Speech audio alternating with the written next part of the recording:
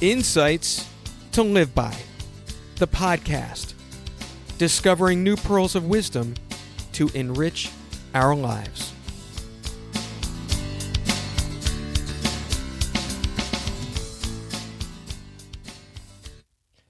How can one succeed in business without ever networking? And more to the point, that was, in fact, a trick question. Hello and welcome to Insights to Live By.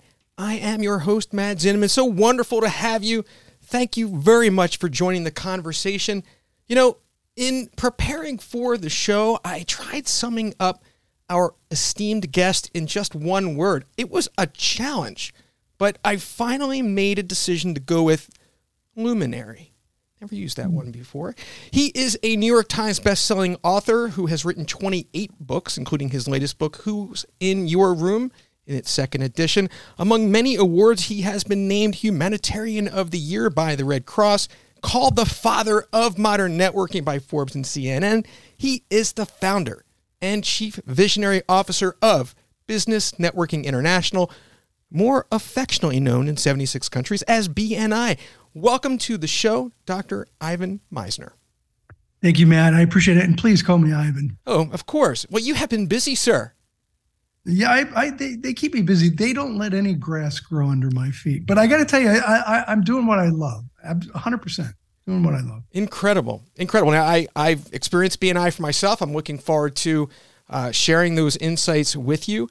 It is the world's largest business networking organization. And now you're on Insights to Live By. I mean, your work is done here. My work is done. What can I say? Amazing. I'm happy to be here. I'm glad you invited me. Thank you. Now, you started this in 1985. I was a new high school graduate right at that time.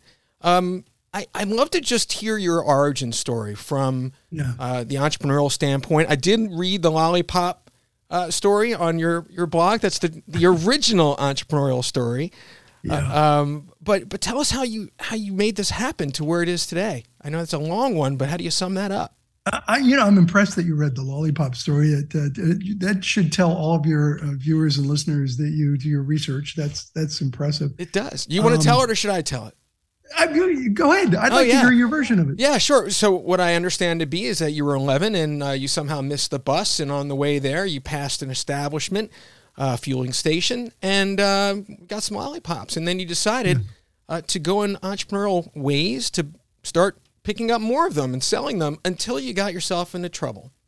I did. Not the first time. Apparently you were called into the principal's office. I feel like I'm getting into a joke here where this is heading. And you were told, by no uncertain terms, Ivan, you cannot sell lollipops or you will be expelled. To which you replied, I don't understand. Why is it okay for the cafeteria to sell their candy, but I can't sell mine? Actually, it's one step better than that. What's that? They had a candy drive. And the students sold candy to parents, to each other, to whatever.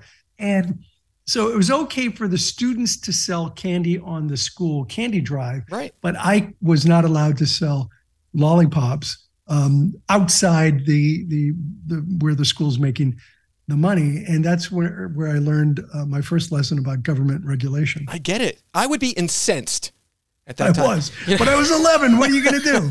Hey, that could have been the fuel to your fire right there. Could have been. Right? Yeah, absolutely. Yeah. So BNI is a completely different, but it has the benefit of being true, which is amazing. It was so frustrating to me. But BNI, you came up with the idea. I mean, you saw the need for networking. What let you're in 85 now. How did you get into just the idea and bringing it to life? Well, I was 28 years old. I just started a consulting business a couple of years earlier. I'd like to tell you, Matt, that I had this vision of an international organization with groups all over the world. But the truth is, I just needed some referrals. I needed referrals for my consulting business. And so I put together some people I trusted. They trusted me. I hoped, I wanted to refer them. They were my friends. I hoped that they would be willing to refer me. We took only one person per profession. We got together every week. We passed each other referrals. Within a couple of months, somebody came who couldn't join because her profession was represented. And she said to me, "This is fantastic. I could get a ton of business out of this, but I can't join because my profession is represented. Would you help me open up my own group?" And Matt, I told her, I said, "No, this isn't what I do. I'm a business consultant. I don't run a network." Right. And she said, "Well, come on, this is kind of consulting. You're helping me build my business." I said, "That's a stretch, but okay." So we opened a second chapter, and a couple of people came to the second group. First meeting, second group, they couldn't join because their profession was represented. They both said, "This is awesome. I could get a ton of business. Would you help us open our own group?" I said, "No, this isn't what I do. Right. I'm a business consultant." They talked me into it, and we were off to the races. I ended up opening 20 chapters the first year. And that's where I had my Brody moment. Okay. You remember Jaws, the movie Jaws? I remember it scaring the crap out of me in the movie theaters. Thank you very much. Yes. And Sheriff Brody, towards the end of the movie, is throwing chum out into the water. And for the first time, the audience sees this great white shark come up. And of course, the sheriff is shocked. And he turns around to the captain of the boat and he says, "You're going to need a bigger boat." Right. Right. And that was my Brody moment. One of my favorite lines. 1985, where I had 20 chapters and I realized I'm going to need a bigger boat. This is going to be much, much bigger than I ever anticipated. And it hit me that we don't teach this in colleges and universities. And that's one of the reasons why that it has been so effective. We now have, Matt, 10,900 groups. It's incredible. In 77 countries around the world. In the trailing 12 months, and I it's a long answer, I'll stop soon. No, please. This is the story. In the trailing 12 months, BNI has generated almost 21 billion with a B, 13 million referrals, $21 billion worth of what we call thank you for closed business, where members have passed business to each other. So $21 billion in business for members passing business to each other. Now, just so you know, there are 77 countries in the world who have a smaller GDP than what BNI passed to its members in the last 12 months. It's incredible. That blows me away. You've harnessed, as I'm thinking in what you're describing, this business networking endeavor as an economic engine. Yeah. Very tangible. It's interesting how the current was kind of going the other way. And you decided this demand kept coming with me, people wanting me to start chapters, and you're like, I guess I will swim with the current in your Brody moment. It's pull marketing versus push marketing. Right. BNI was, I'm sorry, my consulting business was push marketing. I had to push. It was hard work. I'm pushing that rock uphill. BNI, I was being pulled through the marketplace. The marketplace was pulling me through it. And it took me a little while to figure out, hey, wait a minute. There's something going on here. You got to pay attention to this. Don't ignore this because you're being dragged through the marketplace. Right. Yeah. I mean, you got to trust your instincts. You got an entrepreneurial start at an early age. You founded BNI and in a way it found you. That's really true. It was an example of necessity being the mother of invention, and me kind of stumbling into it and then recognizing that it would really help a lot of people. I mean, when you think about it, I was 28. I thought people had this all figured out, right? Yeah, I thought I was the youngest person in my own group. Everyone in my chapter was older than me. And I thought they had it all figured out how to build a business through referrals and networking, but they didn't. And that surprised me. And so I was method acting my way through the process. Sure. In the first year or two. A little fake it till you make it. A little bit. Yeah. I was okay. I don't understand what I'm doing. They don't understand what I'm doing. So I'm going to figure it out and we're going to do it together. I mean, that's true entrepreneurship right there, Ivan. In experiencing BNI for myself, and I feel like I hope I get the quiz right here. Naturally, you've got all these different chapters. In my area, it's from one town to the next, and there's this exclusivity that is provided in terms of people filling slots of their different professions. You're not going to have, more than one chiropractor or more than one financial advisor, right? So people kind of take that slot so it's non-competitive and have their community in that way. And it's very structured for the weekly meetings for one-on-ones that people do with one another, the requirements that they're encouraged, of course, everything driven by the referral as that core economic engine. Am I getting that right so far? Yeah, perfectly. Okay. Any other aspect in terms of how you would describe the experience and how you've set it up in such a way that it's got this blueprint that really you've obviously duplicated more than once? Yeah, I mean, there is a system and a process, and we try to get people to implement that within the organization. There, some people, they don't like rules. They don't like, for example, we have an attendance policy. You got to show up to meetings. Yep. But it's like you can't get a haircut over the phone. You got to show up. You got to be there. You have to meet people. There has to be accountability. If you don't have accountability, it's a coffee clutch. I didn't want to go to a coffee clutch. I wanted to have a business experience with people.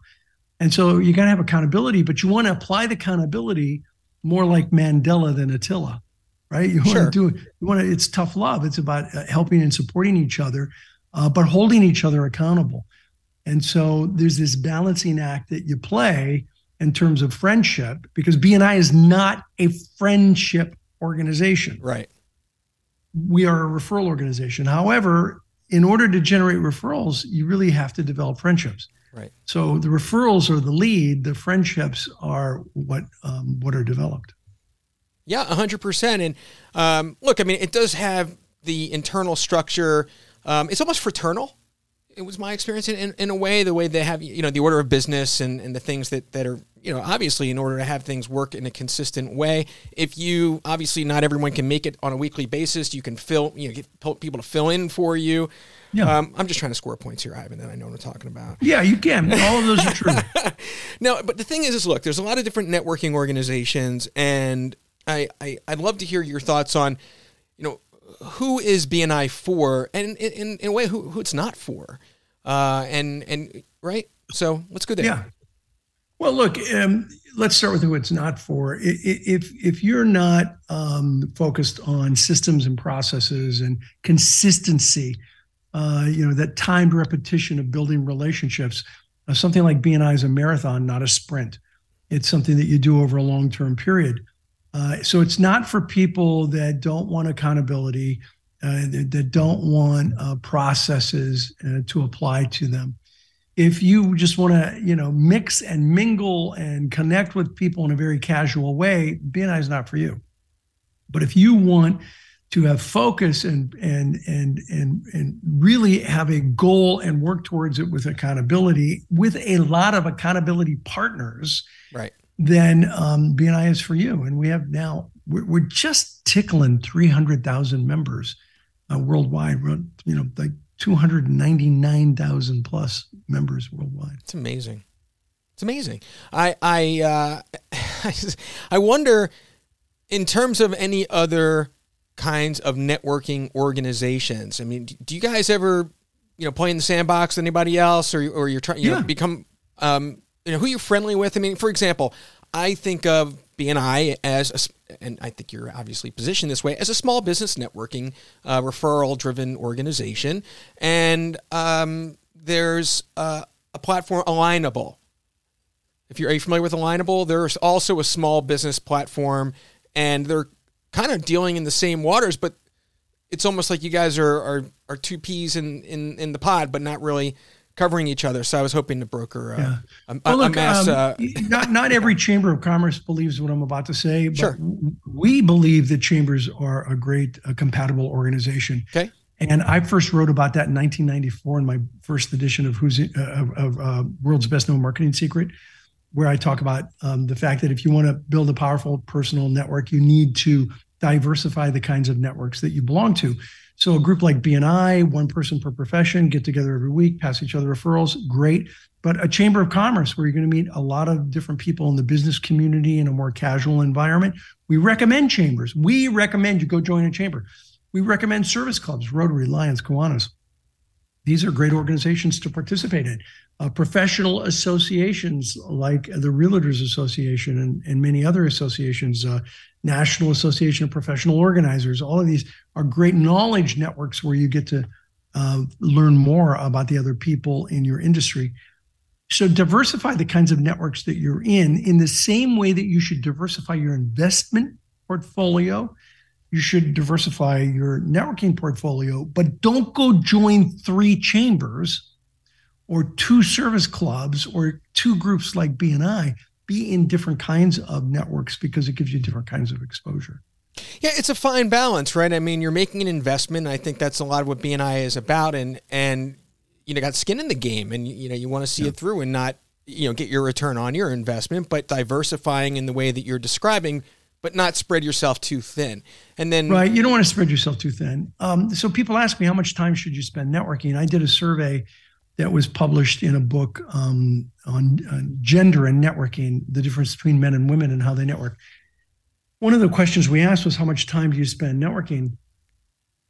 First of all, 91.4% of the respondents, 91% of the respondents said networking has played a role in their success.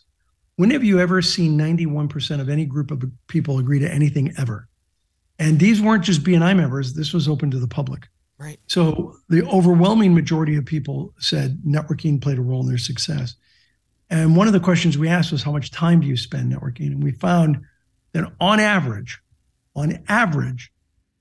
most people spend about 6.5 hours a week networking. Now, that means, going to a networking meeting, following up, talking to people, doing one-to-ones, writing thank you notes. All of these things can be part of your networking efforts. And so, for those of you who are thinking, okay, 6.5 hours, I can do that. Just remember that was average. So how many of you want to be average?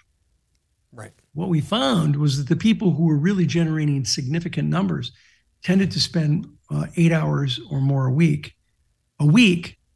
focused on networking. So one day a week, they're focused on networking, but that's their marketing.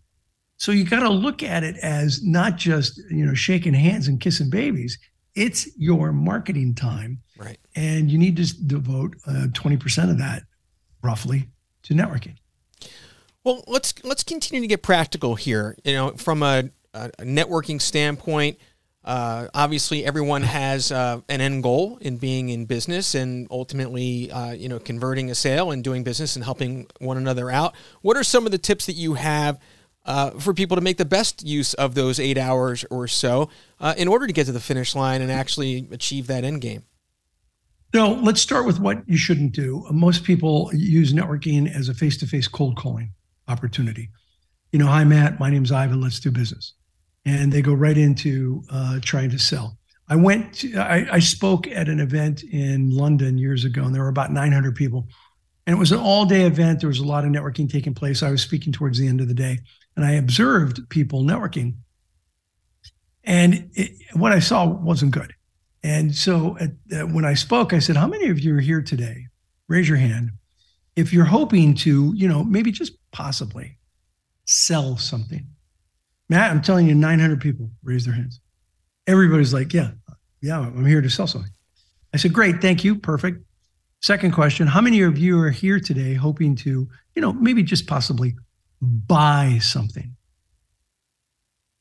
No one raised their hand. Really? No one. Wow. Not one single person. This is what I call the networking disconnect. People show up at networking events wanting to sell, but nobody's there to buy. So why go to a networking event? Here's the answer to that. You go to networking events to work your way through what I call the VCP process of networking. Visibility, credibility, profitability. First, you got to be visible. People have to know who you are and what you do. And then you move over time to credibility, where people know who you are, they know what you do, they know you're good at what you do. And then over time, you get to profitability, where people know who you are, what you do, they know you're good at it, and they're willing to refer business to you. What tends to happen is that people try to jump over visibility, jump over credibility, and get right to profitability. In that gender book, we called that premature solicitation, which you don't want to say fast 3 times, it'll get you in trouble. I won't try. Yeah, good. And so that's where networking goes wrong. But that's with where they try to make it transactional versus relational. Right. And if you understand that networking is really relational, then you get the foundation of what it takes to be successful at it. What are your thoughts on, I mean, look, and this is beyond BNI, right? Because BNI has its own structure and people are going and experiencing it for what it, in the way it's built. In a general networking way, what are your thoughts these days on the telephone? You know, you got a bit of a shift now, and it's almost like it used to be that you just call somebody up. If they can't talk to you, you leave a voicemail and they'll get back to you. Today, I just wonder, are you crossing a line? Has that ship, set sail now that telephone is no longer okay? What are your thoughts? Oh, no, I use the phone all the time to talk to people. If you're talking about cold calling people, that's something different. Yeah, no, I mean, that's what I mean. Anybody I know, they can call me up. But in terms of an introductory, I don't answer cold calls. Yeah. I just got texted while we're talking, and I'm looking here, and it's like, I don't know this person. I'm not going to respond. If somebody calls me on my phone and I don't recognize the name, I don't answer, or the number, I just don't answer. And then if they leave a message and they're trying to sell to me, I block them. So, cold calling. And here's the irony in it. Before I started BNI, when I was a management consultant, I started I was hired to create a division of a small computer business that wanted to have outside salespeople. And I taught the team how to cold call. I was good at it. I was good at teaching people how to cold call. Right. I hated it. I did it long enough to know that I don't want to ever do it again for the rest of my life. Yeah. Can it work? Yeah. Today's harder than it was way back, but it might work. But why? When you can do it by building relationships, why? So cold calling is becoming increasingly difficult to do. Just to get through to somebody is almost impossible. Right. Yeah. I mean, look, the human connection is, I think, a lot of what makes BNI thrive, and creating that opportunity. So here, how do we cold call now? Yeah. We cold call on LinkedIn. Well, that's not well received. No, it's not. Nor was cold calling right. By phone well received. But that's what's happening, is that LinkedIn, and I like LinkedIn, I'm active on LinkedIn, but I have to say that at least half of the messages I get on LinkedIn are cold calls. They're cold emails, cold messages, right? Wanting to sell me something. And that's just rarely effective. Yeah, my favorite LinkedIn cold call. Right. I love this one. I wrote back to them. We have a great leads list that you might be interested in. And I wrote back and I said, did you even read my profile? Do you even know what I do? You want me to buy a leads list? And they wrote back and said, well, no, I didn't actually read your profile. Do your homework. Like, read my profile. Yeah, I mean, for me, and it's really clear. I mean, I think people have LinkedIn fatigue, and not to digress too much, but I really try not to do any direct selling. I'll do direct value adding. I'll give people a study. I'll give people infographic I designed. I've provided my my audiobook access. I've done all those things, but at least so it's not like a straight up, like I'm trying to sell you something, just a goodwill type thing. And even that's the way you build a relationship. It is, but even that I don't know is so well received, quite honestly. So you just, I keep plugging away at, because it is generally well received. If you are providing value add, right, you're making a connection with somebody, and it's all about really making a connection with people. I mean, think about your friends. Sure. Why are you friends with these people? Whoever your friends are. You're friends with them because they've helped you, they've supported you, they've been there for you in some way. Right. Networking is very similar.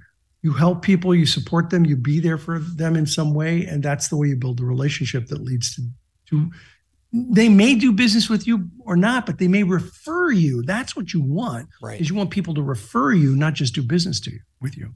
Yeah, I mean, look, I appreciate the encouragement. For me, it's, if I'm adding value, maybe you don't receive something well because you're getting bombarded by all these other people. Maybe you're not even seeing that in the things that I'm doing. Maybe they're not sticking out. But if you really take a closer look, you can't hate on me, for trying to add value. And right. I'm trying to do the right thing. So let me tell you about it. I did a live radio interview about a year ago. Sure. Live radio. And we were on a similar subject, and I said, one of the things that you want to do is when you're talking to somebody and you feel a connection, you ask them, "How can I help you?" And you don't just say that to everybody, and you don't say it in the beginning of the conversation. You say it as you feel comfortable with the person. How can I help you? Sure. And the host said, we were having a great interview. And the host said, "Really? That old trope? No, that doesn't work. That just doesn't work. You don't want to do that." Huh. And I said, "Well, actually, it can work very effectively." And he said, he just shut it down. And so I moved on to the next topic rather than get into an argument on live radio. So at the end of the interview, this is a true story. At the end of the interview's done. We have a minute or two to talk. Right. I say, "Hey, what kind of guests are you looking for?" And he told me some of the kinds of guests he's looking for. And I said, "Hey, what about this person or that person? They, I know them pretty well." And he said, "Wow, you know them?" I'm like, "Yeah. Would you like me to make an introduction?" He's like, "That would be fantastic. I would love that. Thank you." And I said, "Great." And I said, "By the way, that's a variation of how can I help you?" And he was like, "Touche. Right. You're right." Good for you. You didn't see it. You Mr. Miyagi'd him on that one, I would say. That I did. Effectively. Well done. We have a number of things I want to get to, but I want to make sure with all that you're bringing to the conversation, before we move on from all things BNI, networking, any particular practical tips or anything that you want to add that we haven't gotten to that you frequently like to encourage people about? Or do you feel like we've pretty much covered this part fairly well? There's how many hours do you have? Right, I know. That's the thing. It's, what rises to the top.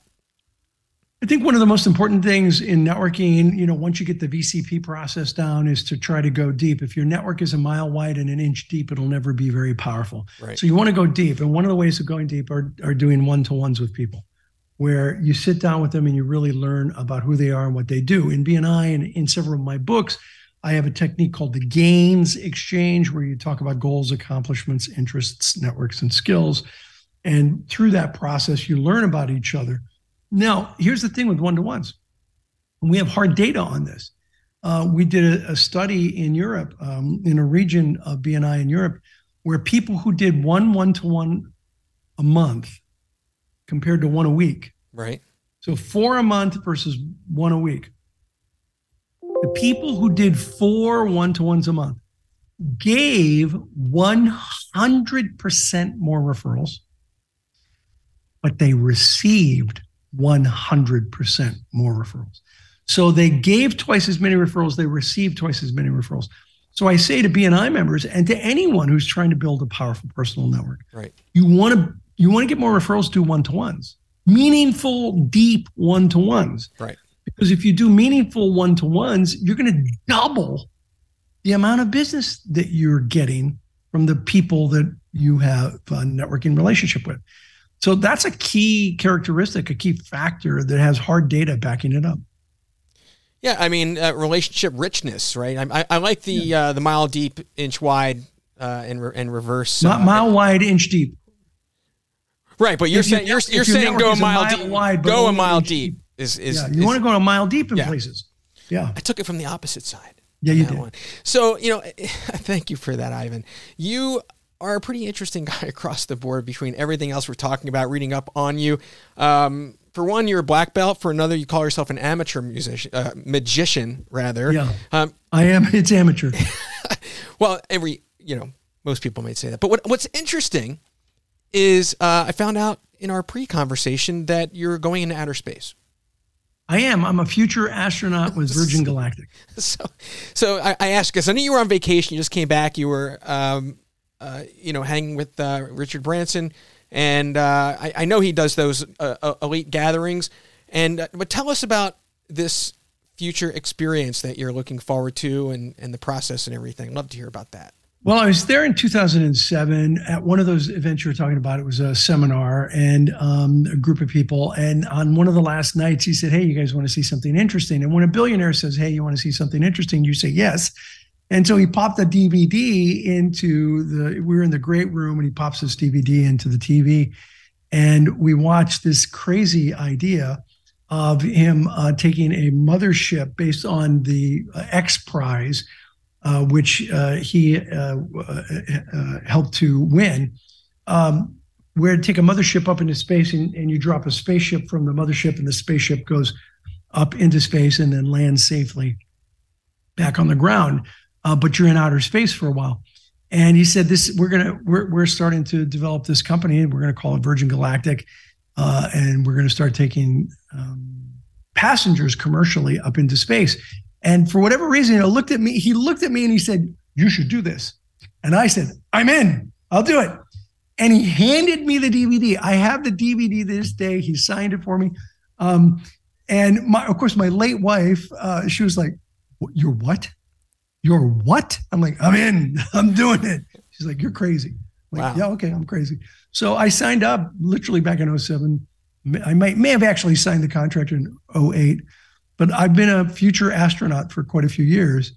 And it's been a great experience because they keep inviting me to cool things like the rollout of the spaceship and the mothership. I was invited to Antarctica, and I've been invited to Necker Island 4 more times. I was there last week. So amazing. Now, I mean, back then, I don't imagine you had a really true timetable on what that looked like. Now it's a little bit more reasonable. We know William Shatner has been up in space, and you hear some of those things. Do you have a date set? Do you know when you're going? Well, the date keeps it's a moving target. Sure. They're saying they're saying this year, but they've been saying this year for several years. That said, so we were just there. The whole Virgin Galactic, or some of the Virgin Galactic staff were there, and of course they're apologizing that it's taking this long. And I said 2 things. First, make it safe. Right. Yeah, don't apologize for doing it right. It's take your time, make it safe. Yeah. And 2, just keep inviting me to really cool things. And I don't care if it takes a while. And so I really enjoyed it. And I told you this pre-interview. Branson is an amazing man. His ego does not enter the room before he does. He's very authentic and genuine. He's really easy to talk to. He talks to his staff the same way he talks to any millionaires on his island, or billionaires. There were a couple of billionaires on the island this last week. He talks to them the same way. He treats people the same way. On my second visit to Necker years ago, he had to leave the island for a day or 2. So I got his staff one at a time, and I was saying, "Tell me, how is he really? Right. Be honest. How is he really to work with?" To a person, they said he's amazing. He is fantastic. And I kept saying, "He's not on the island. It's okay. I won't say anything." To a staff person, they said he's fantastic to work with. He motivates you. He supports you. He redirects you when you need to be redirected. But he's a great boss to work for. And I have found him very conscientious of people and the environment, both. Yeah, I mean, as a true leader to begin with, and recognizing, we're all having the human experience, and what makes somebody more important than another is what, right? Nothing. I think in the end, and he walks that talk, and I'm sure it's a great experience for everyone around him, and it reverberates in the impression that it leaves with you. All right, so I could talk about space all day long. I'd like to learn a few more things about you, Ivan, before we get into your insights to live by. You may know that we have a segment on the show called the Wheel of Insights. And here we have a category of 12 things. We're going to spin the wheel, see where it lands, and find a couple more things out about you. Would that be okay? Okay. All right, here we go. I'm both excited and nervous at the same time. Well, you needn't be, because you can decide if you want to pass. You're the guest. What we're looking at here is your advice for your younger self. I'll answer any question, and I'm happy to answer that one. All right, sure. 2 things. 1, don't worry about girls. You'll find the woman of your dreams. When I was a young man, it was like, I don't know what to do with girls. They confuse me. I don't know what to do.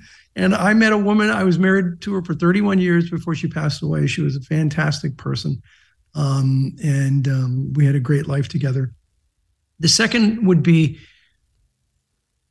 don't worry so much.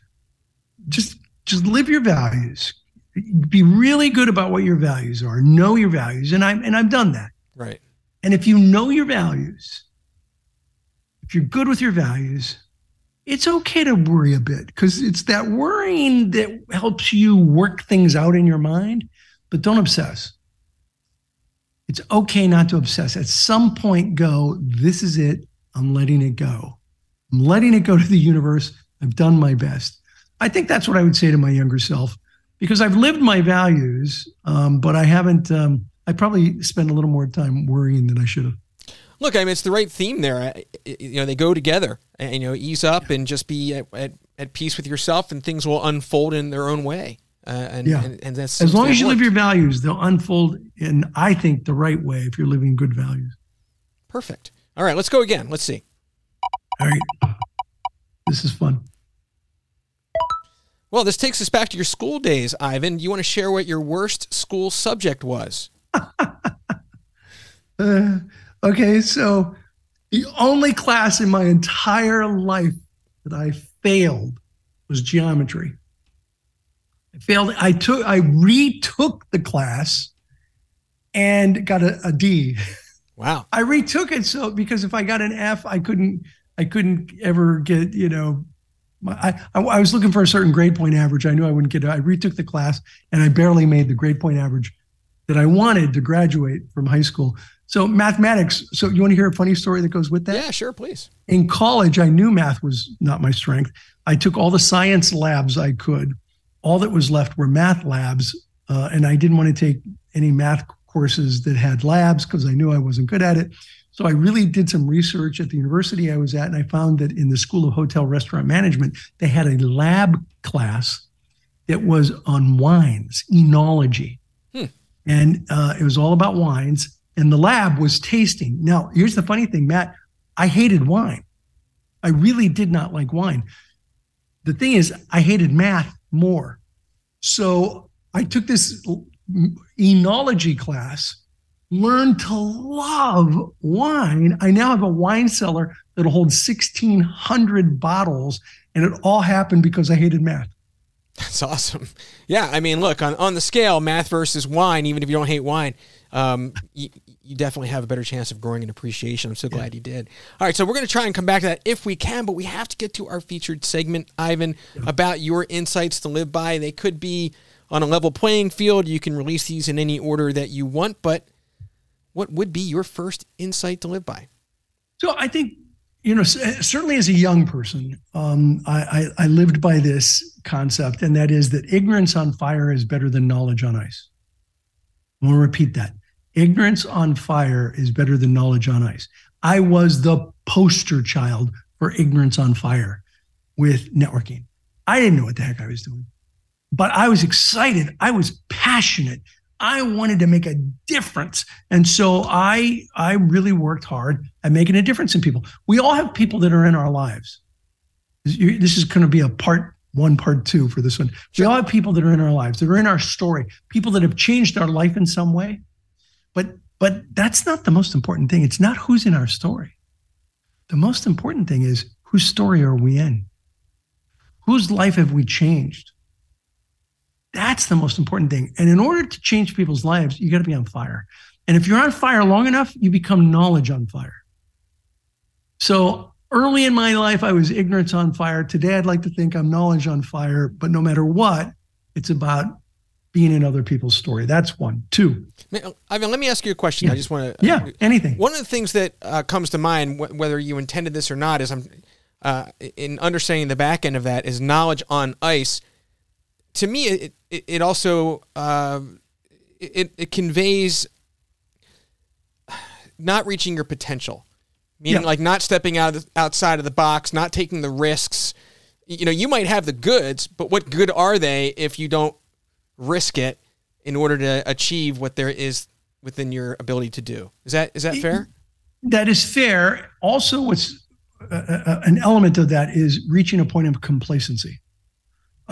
Where you may be very knowledgeable, but you're on ice. It's like you don't care anymore. And I've certainly seen that a lot throughout my career, where people have reached a point where they're happy making what they're making, doing what they're doing. They don't want to expand. They don't want to grow. They don't believe in lifelong learning. They're not going to push themselves any further. And so when that happens, they become knowledge on ice. They've got all this knowledge, but they're not willing to share it. They're not willing to step out. And I always say, why accept mediocrity when excellence is an option? Excellence is an option. It doesn't take that much more for excellence. There's this old thing about golfing. The top 10 amateur golfers in the world, do you know how much money they make? Nothing. They're amateurs. The top 10 professional golfers in the world. Now, this is kind of old, this data, but when I learned it, the top 10 professional golfers in the world on average made about 10 million each, including endorsements, whatnot. Do you know how many strokes difference there is between the top 10 professional golfers in the world and the top 10 amateurs? Please. In a game? 2 strokes. That's it. $5 million, $10 million. 2 strokes difference between the top 10 pros and the top 10 amateurs. That's just like, why accept mediocrity when excellence is an option? It's just a couple strokes more. Just focus a little bit more, and you can achieve incredible things. I love it. Thank you. All right. Now, number 2? Yes, please. It kind of fits where we were talking. Sure. In a way, and I'll explain. Number 2, and you don't learn this in school. If you really want to be successful in life, work in your flame, not in your wax. I'll repeat that. Work in your flame, not in your wax. If you're working in your flame, you're excited, you're passionate, you love what you're doing. People can see it in the way you behave. They can hear it in your voice. When you're working in your wax, it just takes all your energy away. Right. People can see that in the way you behave, and they can hear that in your voice. And sometimes that's knowledge on ice. When you're working in your wax and you're knowledgeable, but you just don't care anymore, it's time to reinvent yourself, to do something that puts you back in your flame. Because if you're in your flame, you're going to achieve excellence, not mediocrity. So now, look, I get it, especially in the early days. Sometimes you got to do what you got to do to get to do what you want to do. But have a plan, have a vision, work towards that plan, work towards that vision, and as much as possible, work towards being in your flame. By the way, if you haven't noticed this, Matt, this is my flame. Yes. I love pouring into people about the things that have worked for me and not worked for me in my lifetime. So that's 2. Wait, I have to interject here. First of all, I love the, it kind of comes back to some of the Mr. Miyagi-ish way that you're delivering this. Wax on, wax on, literally, right? But I'll just take that one step further. Those who live in their wax, their light dims. They're like who? Their light dims. If they're working, their light dims, yeah. They're working. Yeah, wow, that's a good point. Their light dims. I might borrow that, Matt. Please. That's why I said it. I was hoping to carry that further. That's really good. Thank you. You're right. Their light dims. They're just not excited anymore. And you see it. We know it. We know it. We had teachers like that. We had teachers that were in their flame, and we had teachers that were in their wax. I'll tell you honestly, Ivan, in that moment, and just as a divulge, I thought about it, and I wanted to be intentional about saying it, because I was hoping that was something that you would find repeatable. So because you're going to be in different places, you're going to be saying that to other people on different shows. I looked at that as just a minuscule opportunity to maybe just pass something on that will make more of a difference. And I share that fire with you. So thank you for that. All right. So now on to your third insight to live by. Most important thing if you want to build a powerful business. You want to be successful, do 6 things 1,000 times, not 1,000 things 6 times. And most business people I have found are really focused on doing 1,000 things 6 times. They do the same thing. They do 1,000 things 6 times. They're constantly chasing. I keep this here to talk about it. The bright, shiny objects. They're constantly chasing. You're hypnotizing me right now, essentially. That's what I'm looking at. They see this bright, shiny object and they go for it. And so they're doing 1,000 things 6 times. And they can't figure out why they're not achieving success. But the truth is that you got to do 6 things 1,000 times. And it doesn't have to be 6. It could be 5. It could be 7. Sure. And so what are the things? Well, first of all, you find mentors. you watch shows or listen to shows like this, where you find people who are giving you information that will help you be a better version of yourself. You find virtual mentors or real mentors. You determine what are the things that you need to do consistently to be successful. And then you got to be a dog with a bone and do 6 things 1,000 times. If I have any superpower at all, it is that I am a dog with a bone on things. I'll take an issue and I'll work it and work it and work it and work it until I'm able to achieve a level of success. I love it. Yeah, and I think along the same lines, when people from an entrepreneur standpoint talk about getting their big break, right? And the whole notion of achieving big goals, those lofty goals, really aren't very achievable alone. You do need those mentors. You do need others to lift you and pull you through the friction and the barriers to where it is that you belong. But being the dog with the bone is the only way you get there. So I think so. Look, I mean, the big break happens for some people. I find that success is more like a layer cake than a big break. It's these layers of effort that over time build and create success. At least that's what it was. I tell people I'm a 20-year overnight success. It took me 20 years to build really a business that was more than just a salary. Right. I get it. And I think you've added a bonus insight to live by in there as well. All right. Now, before we wrap up, is it okay if we go back to the wheel? Yeah, go. One more thing we can learn about you? All right. Whatever you want to ask. I think superpower was on here, but you answered that already. All right, this is bringing us to your Olympic sport. You can answer this if you wish. Karate is not included since that's something that you already do. But it could be winter, it could be summer. You don't have to be talented at it, but if you could be an Olympian in some sport, what comes to mind? Yeah, that's a great question. Okay, so nobody's ever asked that question. What's the one where you go down the big ramp and you just fly on skis? In skiing, where you fly. Ski jumping. Is it called ski jumping? I'm pretty sure. What I love about that I hope I got that right. I don't know. We'll call it ski I think jumping. Everybody knows. Yeah, sure. You just see people; their hands are tucked behind them. But yes, like a bird. You see them just fly. It's got to be the closest thing to being a bird. I would absolutely love to do that, but I have no skill to do that. But that would be a blast. Well, very few people do, but that's the whole thing. What would you want to experience? And so, no substitute for it. And it's nice to share that with you. And Ivan, as we're wrapping up here, I just want to give you a little space.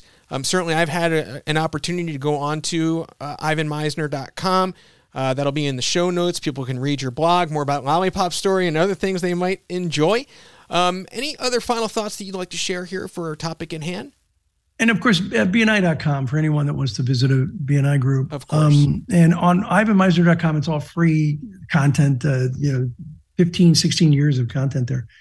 I think the one thing I'd like to leave your listeners with is, the old saying that it's not what you know, it's who you know. Sure.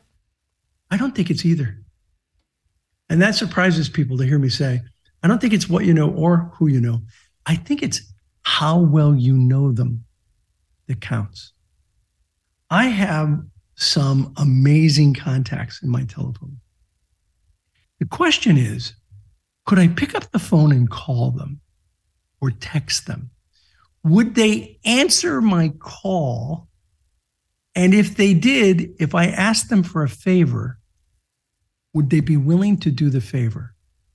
So it's not what you know or who you know. It's how well you know each other that really counts in building a powerful personal network. Because it's not just having the contact, it's having the relationship with the contact that enables you to reach out to them and have them say, oh, heck yeah, I'm happy to help you. I'm happy to do that for you. That's what networking really is about. I love it. And it's right on theme with a lot of things that you've said in terms of the richness and depth and things that are needed in order to get to that next place, whether it be in a relationship or in your goals in life. Very, very consistent. Ivan, thank you very much for joining us here, and I wish you all the best with all that you continue to do, especially in your endeavor in space. I'll be keeping an eye on the sky for you for that. That's going to be a blast. I mean, I'm looking for it. It'll no literally be a blast. Of course. Thank you again. Thanks. Hope you enjoyed this episode of Insights to Live By. Please feel welcome to connect with me on LinkedIn and Instagram, and make the most of our free resources to improve your life for good at mattzinman.com. Wishing you and yours an enriching day, and we'll see you next time.